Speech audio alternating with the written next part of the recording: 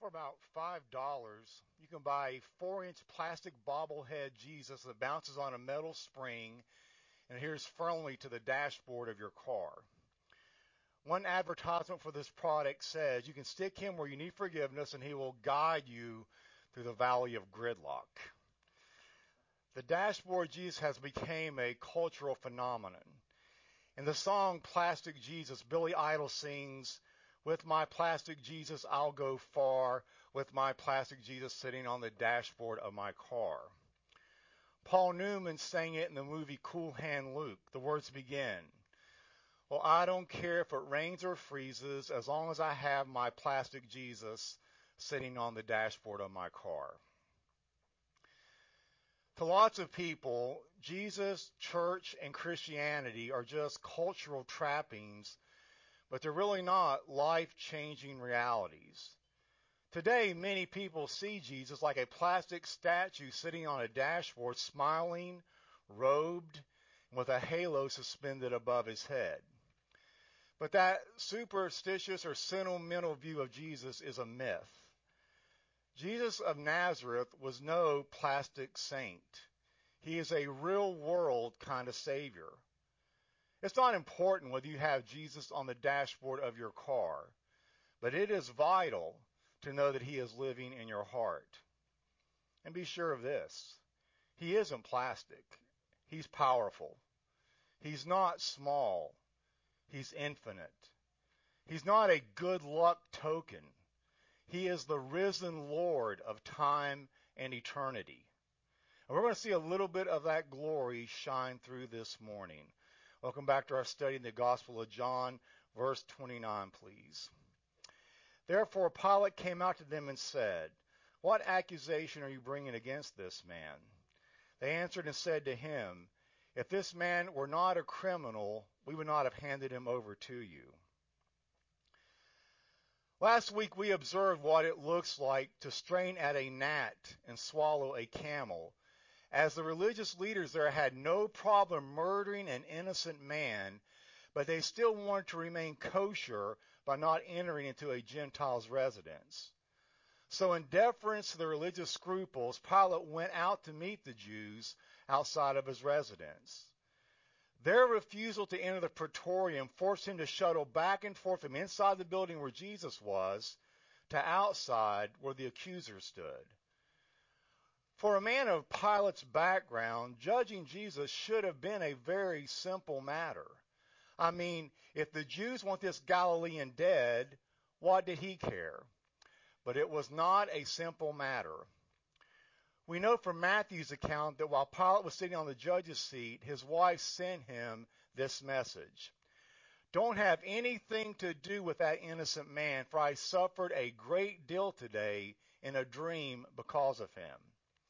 And for a culture that put great stock in dreams, this must have already shaken Pilate even before he meets this Nazarene king. Pilate's question, "What accusation do you bring against this man?" formally opened the legal proceedings. The Jewish leaders had undoubtedly already communicated with him about this case since the Roman troops took part in the arrest. They evidently expected Pilate to just rubber stamp their judgment and sentence Jesus to death so they could all just get on with their day. Instead, exercising his prerogative as governor, he ordered a fresh hearing over which he would preside. But the last thing the Jewish leaders wanted was a trial. They wanted a death sentence, and they wanted Pilate to be an executioner and not a judge. They knew that their charge that Jesus was guilty of blasphemy because he claimed to be God incarnate would never stand up in a Roman court.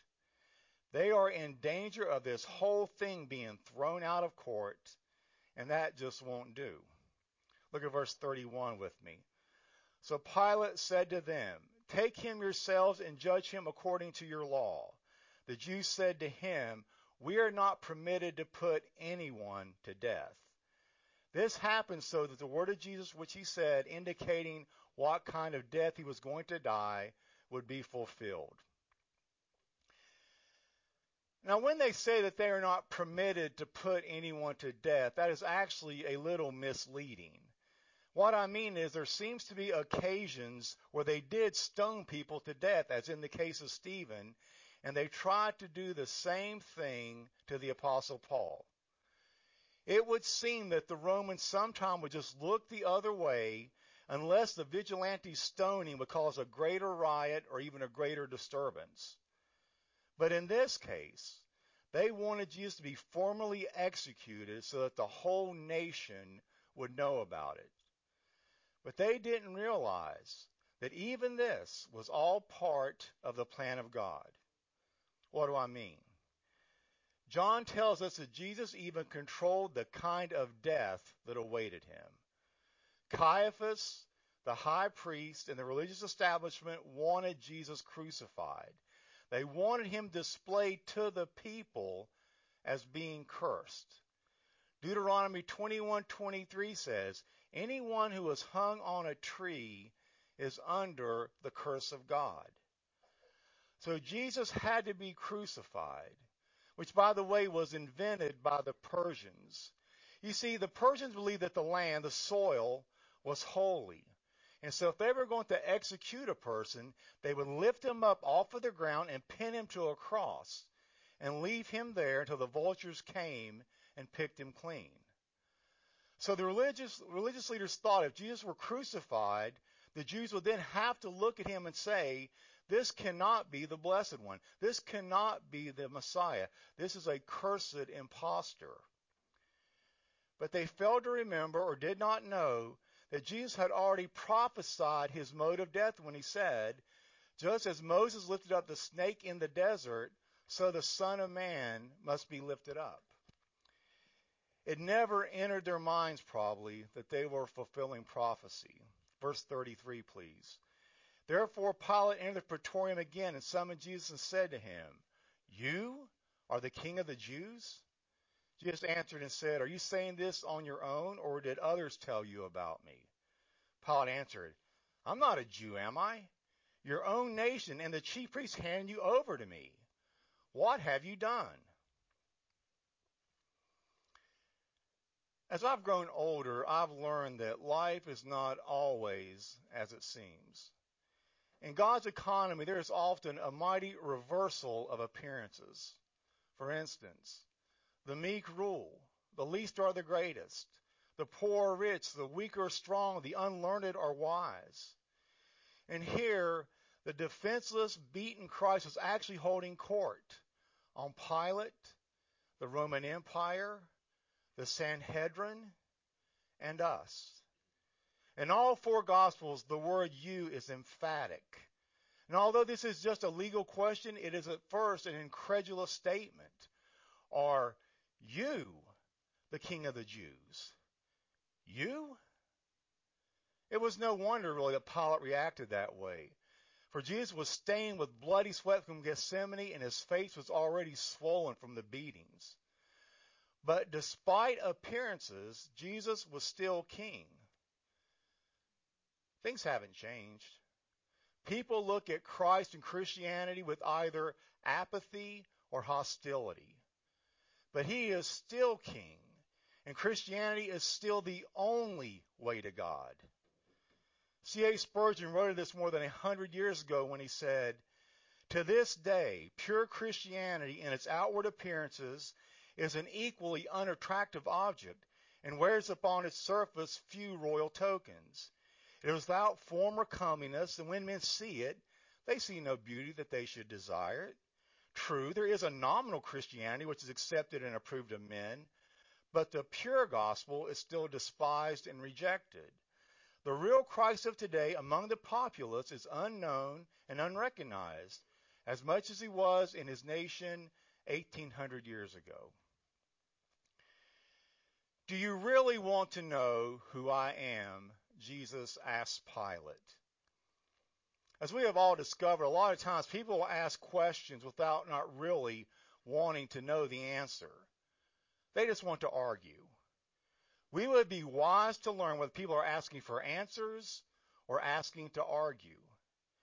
And if they are asking just to argue, Don't cast your pearl before swine. That way you will avoid endless hours of argumentation, which is going to get you nowhere. Pilate's reply to Jesus showed what the Romans thought of the Jews, for he said, "Am I a Jew?" Now, no doubt there was an obvious note of disdain and sarcasm in his voice. But where there is smoke, there must be fire. So Pilate asked, "What have you done to irritate them so?" Verse 36, Jesus answered, "My kingdom is not of this world. If my kingdom were of this world, my servants would be fighting so I would not be handed over to the Jews. But as it is, my kingdom is not of this realm." Therefore Pilate said to him, "So, you are a king." Jesus answered, "You say correctly that I am a king. For this purpose I have been born, and for this I have came into the world, to testify to the truth. Everyone who is of truth listens to my voice." Here we have Jesus before Pilate, but we must never forget that in another and far more important sense, it was really Pilate before Jesus. Now, in the former, Jesus was found innocent, and rightly so. But in the latter, Pilate was tried and found guilty. So are all who stand before Christ. He is the only perfect person who has ever lived. His standard for us is perfection, but we all fall short, each and every one of us. That is why Romans 3 says, "There is no one righteous, not even one. There is no one who understands, no one who seeks after God. All have turned away. They have become together worthless. There is no one who does good, not even one." That, my beloved, means we all stand condemned. But it is for such condemned men and women that Christ died. One lesson from the exchange between Pilate and Jesus is the impossibility of a neutral stance where Christ is concerned. Pilate clearly wanted to release him, but he was not a believer in Christ or a follower of Christ. He merely wanted to be innocent of Christ's condemnation, and of course, he failed miserably. Are we okay? What's going on? Oh,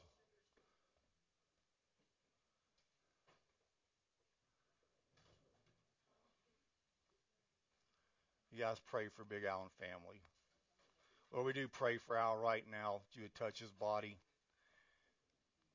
and bring his sugar back up, Lord.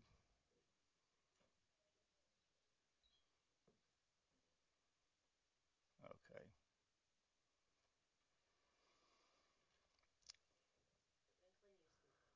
Yeah, I don't think there's any problem there. Pilate cannot be neutral, and neither can we. We must either be for the Lord or against him. Either way, if we are for him, he will strengthen us and enable us to live for him, even if we have to go through great trials. Or you can be against him, no matter how humane, noble, sophisticated, or understanding we may consider ourselves to be. Jesus presented Pilate with a choice, and it is the same choice that he offers us. Compromise truth and advance your status in the kingdom of this world, or walk in the light of truth and receive unseen rewards in God's kingdom. Jesus said, "If this world was my kingdom, my subjects would be fighting for my honor right now." You see, most kingdoms will do anything they can do to protect their king. This is the unspoken premise in the game of chess, for example. When the king falls, the kingdom is over and the game is done. Therefore, the king must be protected at all cost.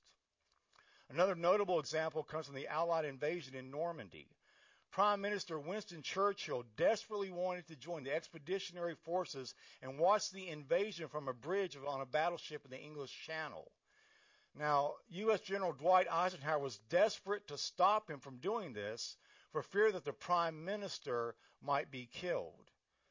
But when it became apparent that Churchill would not be dissuaded, Eisenhower appealed to a higher authority, King George VI. The king sent and told Churchill that if it was the prime minister's duties to witness the invasion, he could only conclude it was also his duty as king to join him on that battleship. Well, at this point, Churchill reluctantly agreed to back down, for he knew he could not expose the King of England to that kind of danger. But King Jesus did exactly the opposite. With royal courage, he surrendered himself to be crucified. On the cross, he offered a king's ransom, his life for the life of the people. He would die for all the wrong things that we have ever done, and would do so by completely atoning for all of our sins. That crown of thorns that was meant to be a mockery of his royal claims actually proclaimed his kingly dignity, even in his death. One theologian said it like this: his was not an empire of matter, but a realm of truth. His kingdom differed widely from that of Caesar. Caesar's empire was over the bodies of men, Christ over their souls. The strength of Caesar's kingdom was in citadels, armies, navies, the towering Alps, and the all-engirding seas. The strength of the kingdom of Christ was and is and will ever be in sentiments, principles, ideas, and the saving power of a divine word. Verse 38, please. Pilate said to him, "What is truth?" And after saying this, he came out again to the Jews and said to them, "I find no grounds at all for charges in his case." Between John 18:38 and 39, you have the events that are recorded in Luke chapter 23. Pilate's maneuver did not solve his problem because Herod sent Jesus right back. Now, Herod was excited at the opportunity to meet Jesus. He had heard of all the miracles that Jesus had performed and was hoping Jesus might put on a little show for him. Nothing too extravagant, maybe a little levitation or the old pick a card, any card routine. But no deal. Jesus wouldn't even talk to him, much less do any tricks. So Herod, in keeping with his cruel nature, initiated his famous ridicule by dressing Christ in a royal robe, beating him, and sending him back once again to Pilate. We do not know with what attitude Pilate asked the now famous question, "What is truth?" In his classic essay on truth, Francis Bacon said, "What is truth?" said jesting Pilate, and would not stay for the answer. But we are not certain that Pilate was jesting. Perhaps he was sincere. You see, for centuries, Roman and Greek philosophers had discussed and debated this very question, and they had not come to any kind of settled conclusion. So whether Pilate was sneering in derision or sighing in disillusionment as he asked the question, we don't know. And so it would be unwise to pass judgment on that. But let's just call a spade a spade.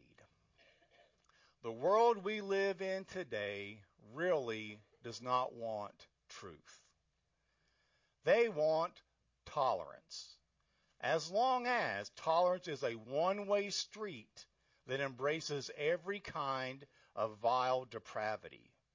Even better, if we could just do away with all religion, man will eventually work out all its problems and usher in a utopia. It's the Beatles' philosophy of imagine there's no heaven. If you recall how the song goes, Lennon asks us to imagine what a world without heaven, hell, or religion would look like.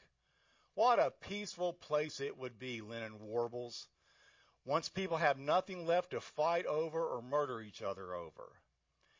But as the song Imagine comes to a close, Lennon admits that perhaps he's a dreamer for imagining such an utopia. But hey, wouldn't that be amazing? What a world. Just imagine. Yet for all of his pleading, I can tell you that Lennon was a dreamer whose talent for hypocrisy knew few bounds. not least of because it imagines other laughable cry for people to surrender their possessions and share everything. I mention this not because I'm a money-grabbing capitalist, but because it's a bit, pardon the pun, rich, coming from a man who died with a net worth of $800 million. Lennon was also famous for having a violent temper, lashing out at his wife, fellow band members, and even journalists on occasions. All of which makes those lines about peace and love also ring just a bit hollow. In the book that I read that in, the author added this fabulous footnote. He said, it's also somewhat ironic that I couldn't quote Imagine's actual lines without paying hundreds of dollars per line, even those lines that talked about having no greed or possessions. Sometimes you just can't make this stuff up. But back to what is truth. Romans 1 tells us that there are people who suppress the truth in unrighteousness. What does that mean? Well, think of it this way. Think of it as a hijacking.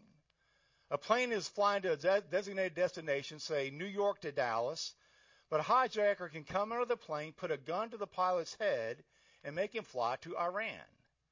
In the same way, Paul argues, truth is truth with its own God-given reality and logic, but someone who refuses to believe in God is attempting to hijack that truth and force it to fly to their own destination. In this sense, all non-Christian belief holds the truth in unrighteousness by seeking to conform truth to its desires. Imagine that, pun intended. Verse 39, however you have a custom that I release one prisoner for you at the Passover, therefore do you wish that I release for you the king of the Jews? So they shouted again, saying, not this man, but Barabbas. Now, Barabbas was a rebel. First thing I'd like to point out is this happened at the Passover. The end of verse 38 had Pilate declaring Jesus completely innocent of all charges. In the instructions for the observance of the Passover, occurring in Exodus 12 and other parts of the Old Testament, there is a detail that has some bearing on the outcome of the trial of Christ before Pilate. Those passages tell us that the lamb that was to be killed in observance of the Passover was to be completely without blemish. In order to make sure that it was without blemish, it was to be kept in a home for 3 days prior to the sacrifice, during which time it was to be carefully examined. And only when it was known to be completely flawless was it to be used in the Passover ritual. This has bearing upon the trial of the Lord Jesus before Pilate, because in the plan of God, Pilate is now looking at Christ and finding he has no fault in him, who is the true Passover lamb. It was he who died that the angel of spiritual death might pass over all of us who trust in his sacrifice. He was examined to this end and found to be completely without blemish. And throughout human history, any honest seeker will come to that same conclusion. I find no fault in him. Any truly honest seeker who will just read the 4 Gospels will come away with that same conclusion. Now, according to the custom of Pilate's predecessors, one man could be released from prison during the Passover festival. Pilate thought he could tempt the mob into releasing Jesus by giving them a less attractive option. I mean, certainly, they would choose to release an innocent man rather than invite the wrath of Caesar. But Pilate greatly underestimated the religious leaders' hatred for Christ. So Pilate therefore searched through his mind to recall some criminal so notable that were they to make the choice between this one and Jesus, the criminal would never be chosen by the people. He instantly thought of Barabbas, who we are told was an insurrectionist and a murderer. Matthew says he was a notorious prisoner. Who, Pilate thought, would refer this vile rebel and murderer to the one in whom he had found no guilt at all? A murderer or the Messiah? An insurrectionist or a resurrectionist? You would have thought the choice would have been simple. Now, Barabbas is an Aramaic word meaning son of a father, bar meaning son, and Abba meaning father. Abba is also the name of a 70s disco band. But that's not what we're talking about this morning. So the word itself signifies that Barabbas is a representative type of all the sons of all the fathers who have ever been born into this world. As Donald Gray Barnhouse writes in his valuable commentary, we are all of Adam's race. We have been bound over for our sedition against God. We are robbers of his glory. We are murderers of our souls and the souls of others. Paul was, of course, surprised at the crowd's choice. But how did Barabbas feel about all of this? Well, Matthew chapter 27 helps us there. The Praetorium was no more than 1,500 feet from the Tower of Antonia. And Barabbas, because he was a prominent prisoner, was incarcerated in the bowels of Antonia, awaiting crucifixion. Now, he could not have heard Pilate, but it would have been impossible for him not to have heard the roaring of that crowd. Here is Pilate's dialogue with the crowd. Imagine you are Barabbas this morning as you listen to this. Every time I say the word crowd, that is all you would hear if you were Barabbas. Pilate, which of the two men do you want me to release to you? Crowd, Barabbas. Pilate, what shall I do with Jesus who is called the Christ? Crowd, crucify him. Pilate, why, what crime has he committed? Crowd, shouting all the more, crucify him. Pilate washing his hands, I am innocent of this man's blood, it is your responsibility. Crowd, let his blood be on us and upon our children. So what did Barabbas hear that morning? He heard his name, Barabbas, and then crucify him, then again crucify him, and finally heard, let his blood be on us and on our children. Even as hardened a criminal as Barabbas was, he must have grown faint. He must have looked at the palms of his hands and wondered how it would feel to have those nails ripping through his flesh. He must have remembered all the scenes of crucifixion he had seen and the agony of the victims who suffered sometimes for 2 or 3 days before death mercifully came to release them. Then he heard the sound of that key in the lock and felt even greater terror. But suddenly, out of nowhere, he was released from his chains and told he was free to go. He was probably in a daze when he emerged into that sunlight. Eventually, he would probably learn that Jesus died in his place. That means that Barabbas was the only man in the world who could say that Jesus Christ took his physical place. But I can say that Jesus Christ took my spiritual place. For it was I who deserved to die. It was I who deserved the wrath of God to be poured out upon me. I deserved eternal punishment in the lake of fire, but he was delivered up for my offenses. He was handed over to judgment because of my sins. This is why we speak of the substitutionary atonement. Christ was our substitute. He was satisfying the debt of divine justice and holiness. Once more, Dr. Barnhouse. I say that Christianity can be expressed into 3 phases. I deserved hell. Jesus took my hell. There is nothing left for me but heaven. So as we finish up this morning, all I can tell you is I know that God has the power to change us through his truth. There was once a man named Bill. This isn't me, by the way. This Bill grew up in a very anti-Christian home. When it came to the things about God, their minds were completely clamped shut. In fact, his mother once told him, I don't care if you become a drug addict or a bank robber or a drunk, or if you bring home a boyfriend instead of a girlfriend. There's just one thing I don't want you to become, and that's a Christian. This is more that tolerance I mentioned earlier.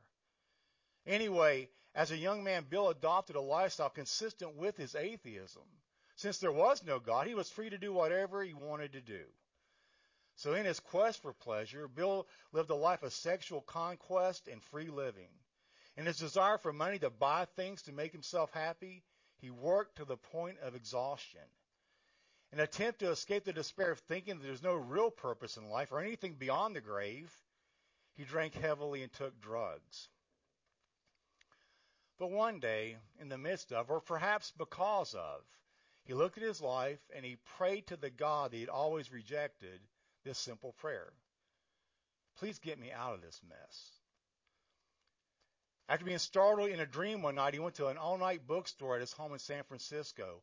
Under a stack of porno magazines, he found a Bible, the very book he had always criticized but really never tried to honestly understand. He went home and began reading the Gospel of Luke, and he became convinced of three things. First, Jesus is who he claimed to be. Second, that Bill mattered to God. And third, that he needed to choose how he was going to live his life. So he made his decision on January 25th, 1980. After 3 decades of hopeless atheism, he said a prayer that wasn't very eloquent, but it did express his heart. He prayed, Jesus, I want to be with you instead of what I am doing. Today he's a Baptist pastor. Now, you probably never heard of Bill, but you have heard of his mother. You see, Bill's full name is William J. Murray, and his mother was none other than Madeline Murray O'Hare, who had used Bill as the plaintiff in the Supreme Court case that outlawed prayer in school. So to answer Pilate's question, what is truth? Truth isn't a what, it's a who. And it's him who said, I am the way and the truth and the life, and no one can come to the Father except through me. Let us pray. And this morning we acknowledge that, Lord, you are the only way. We have tried our way and found it bankrupt. You are the truth. We live in a world where good is called evil and evil is called good. And you are the life, as your scripture says, the life that is truly life. Reveal yourself this morning in whatever capacity we stand in need of, whether it's a Savior, a sanctifier, or a strengthener. And we ask that you'd also bless the food we're about to receive and the fellowship that we're going to enjoy. We ask this in the matchless name of Christ, our soon-coming King. Amen. God bless you guys. If you want to start